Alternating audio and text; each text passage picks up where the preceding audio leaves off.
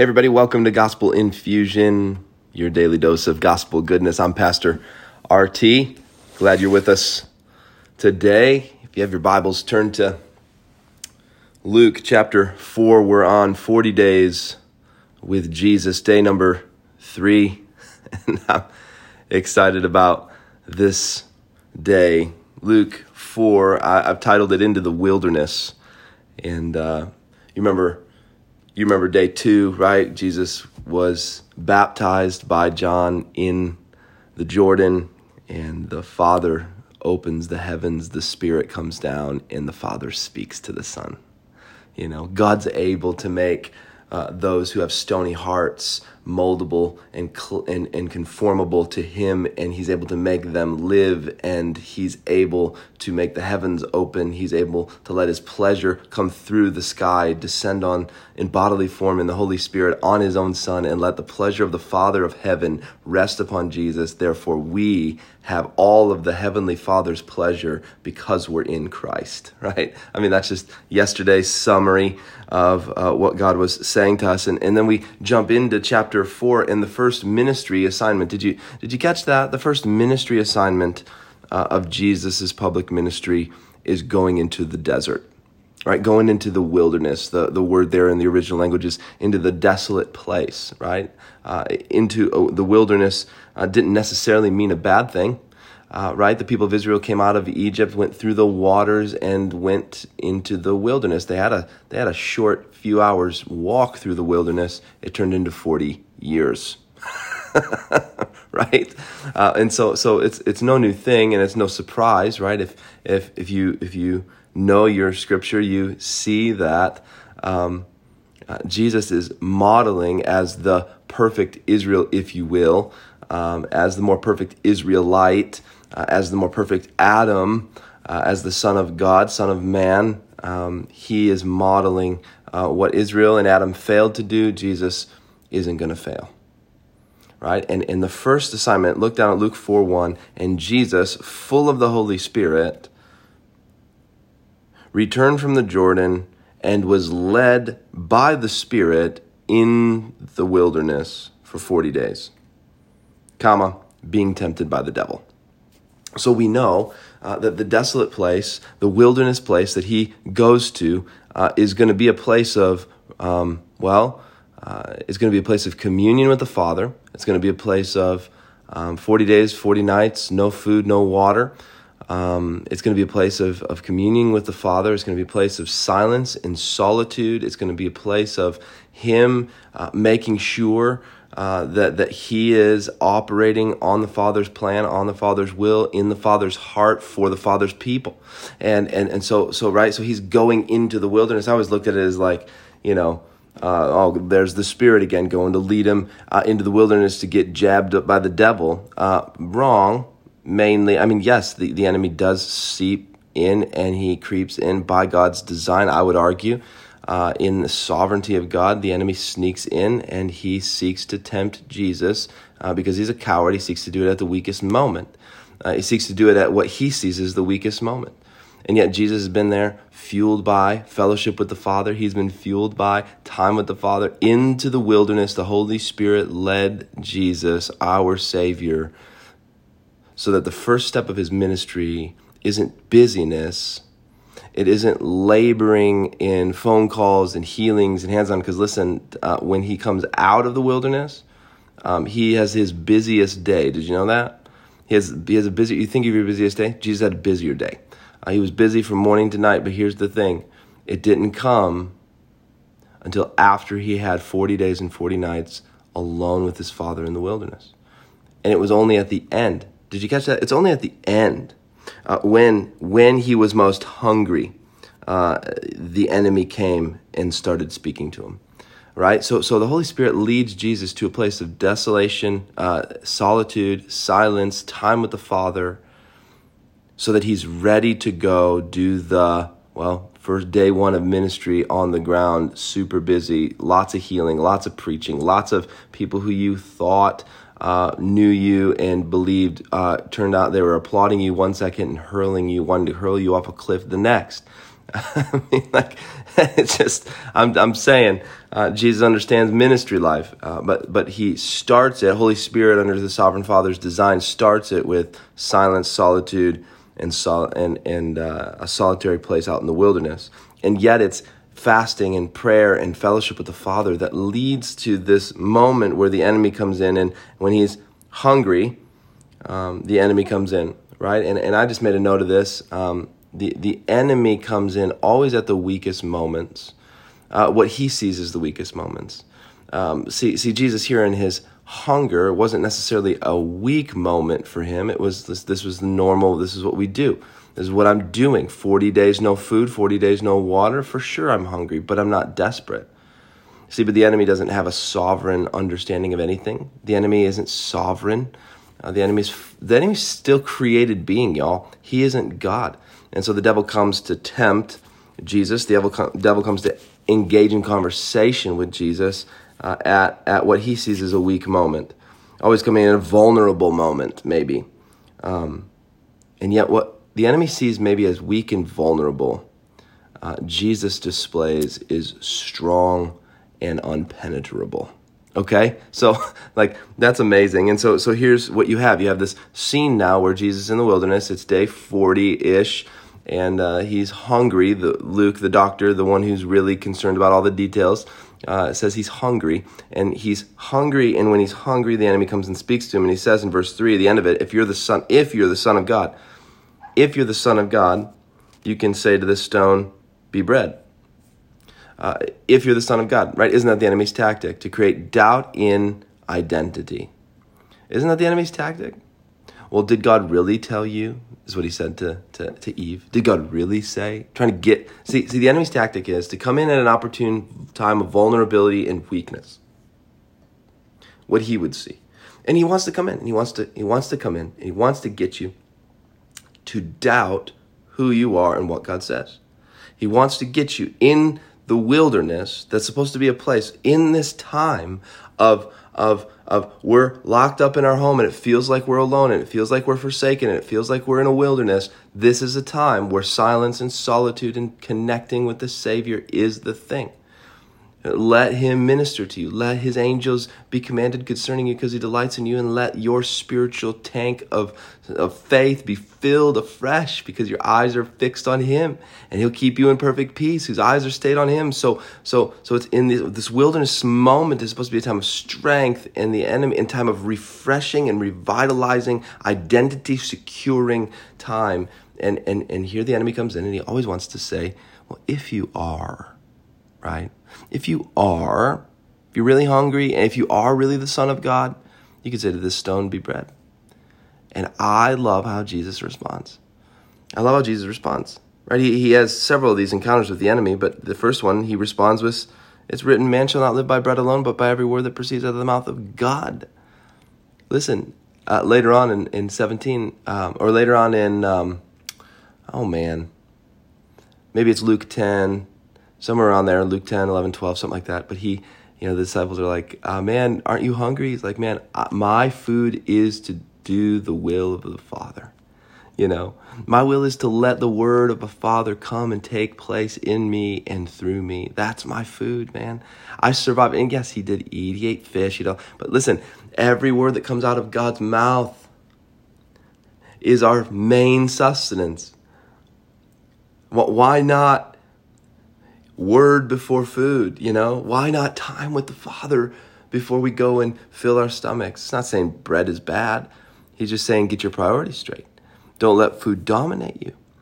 Don't let it take precedence over you. But see, the whole point, the principle is this. Jesus comes back and he combats the enemy's delusion. He combats the enemy's deception. He combats his seeds and arrows of doubt with the word of God, with what he knows is true, with what he knows the Father has told him, what he knows is in the word, the scriptures. He combats it with what is right, true, and, well, it's been proven because it's the Father's word. So did God really say, or if you really are? No, listen, he wasn't going at his identity. See, he didn't come back and defend his identity. Don't you love that? The enemy wants to come and just get you to doubt in these moments of weakness in the wilderness of being locked up at home, or because you don't really know where the next paycheck might come from, or, right? And the enemy's going to get you to doubt your identity. And you don't even have to fight the identity thing. You just fight the scripture. You fight it with the scripture. You just wield the sword, man. He didn't say, oh, well, listen, the Father did tell me that he's pleased with me and I'm his son. He knew. He knew. The issue was, you're telling me that my greatest need is bread? You're telling me my greatest need, right, or desire is filling my physical hunger? I have been out here for 40 days and 40 nights feasting on the intimacy of my Father and his word, and it is beautiful. And because of that, I feast on the word that always reinforces who I am, so I don't ever have to doubt. So when you want to come and say, if you are, it bounces off me. I don't even have ears for that, right? Right? I don't have ears for that. And how many of us need to not have ears for what the enemy says about our identity in Christ. For do you not know the Father caused the heavens to split open and the Holy Spirit in bodily form to come upon Jesus like a dove, and the Father spoke to the Son, you're my beloved Son, and I'm pleased with you. And because he's pleased with Jesus and we're in Christ, we have that identity. I mean, for real? What good news is that?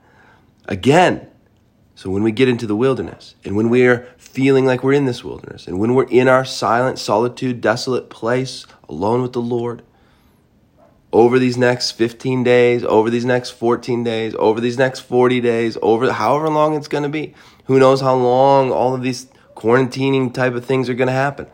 Don't let the enemy cause you to doubt your identity by reminding yourself what the Word of God says and being ready to combat that with, I don't have ears for that, because I know this is true, okay? I know this is true. I know this is true. So, verse 5, the devil took him. So then the devil takes him up to the top of, he takes him up and he shows him all the kingdoms of the world in a moment of time. And he says to him, to you, I'm going to give all this authority and their glory. It's been delivered to me, and I give it to whom I will. If you then will worship me, it will be yours. And Jesus answered, you shall worship the Lord your God, and him only shall you serve. Right? You worship the Lord your God, and him only shall you serve. Right? So another moment in time where the enemy wants to get Jesus to see that he has no authority, that he has no plan, he has no purpose, the enemy's trying to always get Jesus to see that he's supreme. Isn't that what Lucifer's goal was? I don't want to lead worshipers of Jesus or of God, Yahweh. I want to lead worshipers of me. I'm so bored with the worship leading of another supreme. I want to be supreme, and a third of the angels fell, and they became what's known as the demonic and the devil, Satan, Lucifer, and here you go. And here I have this. I'm on a leash. I've got rule. I'm reigning over here, but I'm finite. I'm not infinite. I'm not sovereign. I don't know everything, and I am doing this. And he's trying to. We got the Son of God, y'all. We got the authority of the God of the universe in the God-man, Jesus Christ. We've got the Father's identity pressed in him. We got the Holy Spirit of the living God living inside and residing in him. And he's thinking he's got freedom and total authority to give to Jesus. Fascinating how the enemy's really crafty. He's really deceiving. He uses his words. He chooses his words rightly. He's the master manipulator. He's the master deceiver. He's the author of lies, the father of lies. And he belongs in the lake of fire. And yet he came after Jesus, came after his identity, came after his authority and his lordship and his kingship and his mission. And Jesus says, you shall worship the Lord your God, and him only shall you serve. I mean, again, coming back with the scriptures, coming back with what I know is true. This is true. This is what I know is true. It's been written down. It's been pushed down inside of my heart, soul, mind, strength, and every fabric and DNA of my body and my spirit. It knows I'm the Father's, he's mine, and everything that I am is owed to him, and everything that I am in authority over is because of him. For all authority in heaven and earth has been given to me. Doesn't he say that at the end of Matthew? Matthew 28, 18 through 20. All authority in heaven and earth has been given to me. So you see, Jesus has total authority over every atom, proton, neuron, and whatever there is that we cannot see and everything that we can see, things that are visible and things that are invisible. Go read Colossians 1:15-21 and just be blown away. Jesus is the one with total authority in the heavenlies and in the earthlies, in the natural and in the supernatural. Satan is not. So don't let him deceive you. He doesn't have the final word. He doesn't have final authority. He doesn't have any authority really in anything. And any authority he thinks he does have is on a leash under the sovereign hand of God, who, what the enemy means for evil, God means for good. What the enemy tries to put out as the final word, God works all things together, even those things that seem bad and evil, like the coronavirus, for the good of those who love him and are called according to his purposes. So that death doesn't even have the final word for the believer. Death stings, but it's not the end. Right? Isn't that amazing to think about? What? And so then he took him to Jerusalem and he set him on the pinnacle of the temple, and he said to him, "If you're the Son of God, throw yourself down. He'll command his angels concerning you, for it is written." Right? Here we go. So now the enemy's quoting scripture. Oh, that's fascinating. Thank you. He'll command his angels concerning you to guard you. On their hands they'll bear you up, lest you strike your foot against a stone. Jesus says you don't put your Lord your God to the test. Don't put your Lord your God to the test. Bottom line, you don't act stupid. Like, the Father didn't tell me to go to the top of this thing and jump off here and to prove anything. The Father didn't command me to do that, therefore I'm not doing that. But in the times of spiritual war, in the times of spiritual darkness, in the times of spiritual depression and depletion and despondency, God will command his angels concerning you because he delights in you and he will bear you up. 100% true. But here's the thing. If you think, I got faith, and you walk out in front of a Mack truck, listen, the Mack truck is still going at the speed it's going. That faith doesn't breed foolishness. Faith doesn't breed testing God in that way. Faith breeds trusting God's promises that are already put down, that you've seen play out in history and that you've seen play out in your life, and you walk in them. Faith doesn't breed foolishness. Faith breeds dependency on what God says. And so he's just like, I'm not going to let your twisting of Scripture, I'm not going to let your twisting of my identity, I'm not going to let your twisting of the authority given to me have full effect. I'm not going to let you have any effect on my life. And here's the whole point. The whole point is the Holy Spirit leads him into the wilderness to spend time with the Father before he goes into ministry. And he's hungry, and the enemy comes at what seems to be what he thinks is a weak moment. Oh, Jesus is hungry. See, because those who are, the people of Israel, when they were hungry, when they were hungry in the wilderness, they whined and moaned and complained, and God gave them manna, and then he told them not to stockpile it or else it'll rot, and they didn't care, so they stockpiled it, rot. It smelled, they complained. So for sure, Jesus is going to fail, right? This just shows you how finitely dumb the devil is. He's crafty, deceiving, but he's a moron, okay? And yet, Jesus, it wasn't a moment of weakness for him. It was a moment of strength for him. And we need it to be a moment of strength for him. So that, listen, every ounce of temptation, Jesus endured every ounce of temptation, real temptation.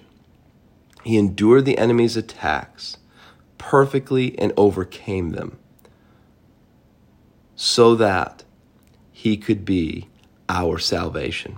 He could be the more perfect Adam. He could be the more perfect Israelite. He could be the more perfect fill in your name so that he could endure and perfectly conquer and overcome the enemy in the wilderness where Adam and Israel failed, Jesus didn't fail. So that when we're linked to Jesus, whether we nail a temptation or we fail it, we live in victory over it because of Jesus in this moment in the Scriptures. And I hope you love that this morning.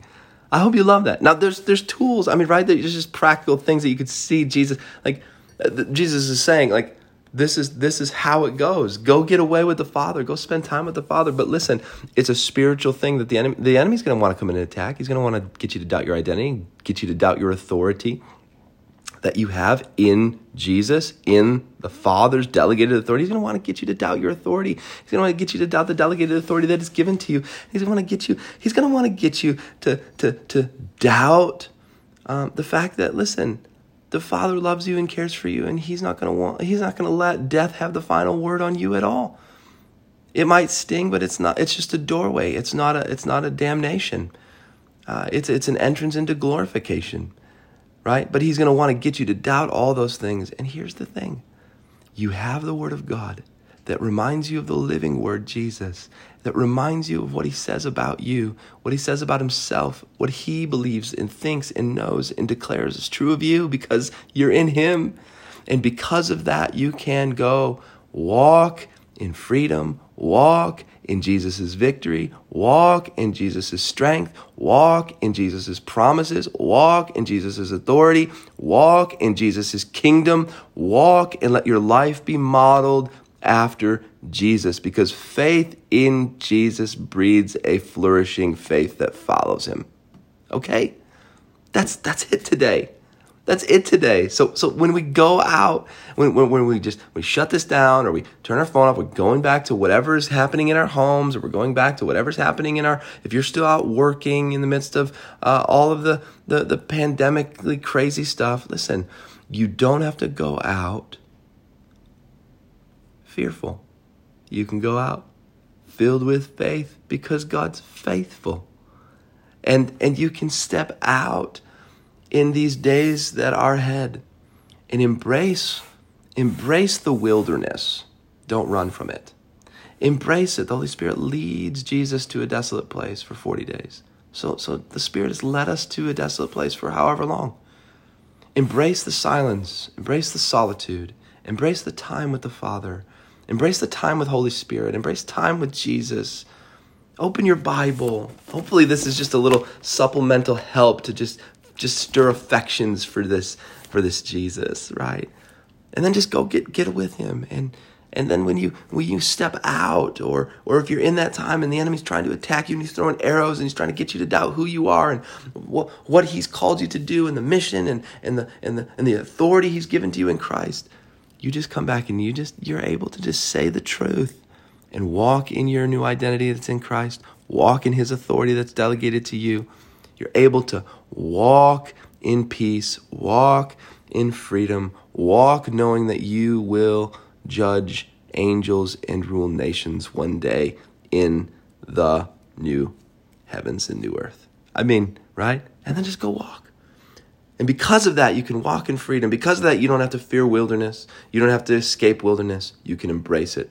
Because in this moment, Jesus is reshaping. Wilderness isn't meant to be bad. It's meant to be a place where you can connect with the Father. So go get connected and let the Spirit lead you so that you can live in good news in the midst of a world that's circumstantially filled with bad news. Okay? Let's pray. Father, we love you. We love your word. Thank you that we get to spend these times with Jesus. It's what a gift from you it is. Thank you for this word in Luke 4. Would you just push it deeper into our hearts? Lord, let it saturate our minds and let it take over our lives. And let the Spirit lead us in the paths of Jesus, in the footsteps of Jesus, that we would walk with him.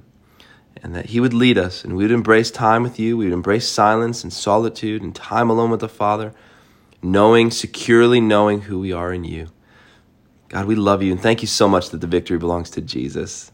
Thank you that he's our faithful high priest, that he's our faithful Savior, and that we can walk in freedom and victory, love, joy, and peace because of the Spirit. In Jesus' name, amen. Amen. All right, y'all. We'll see you tomorrow.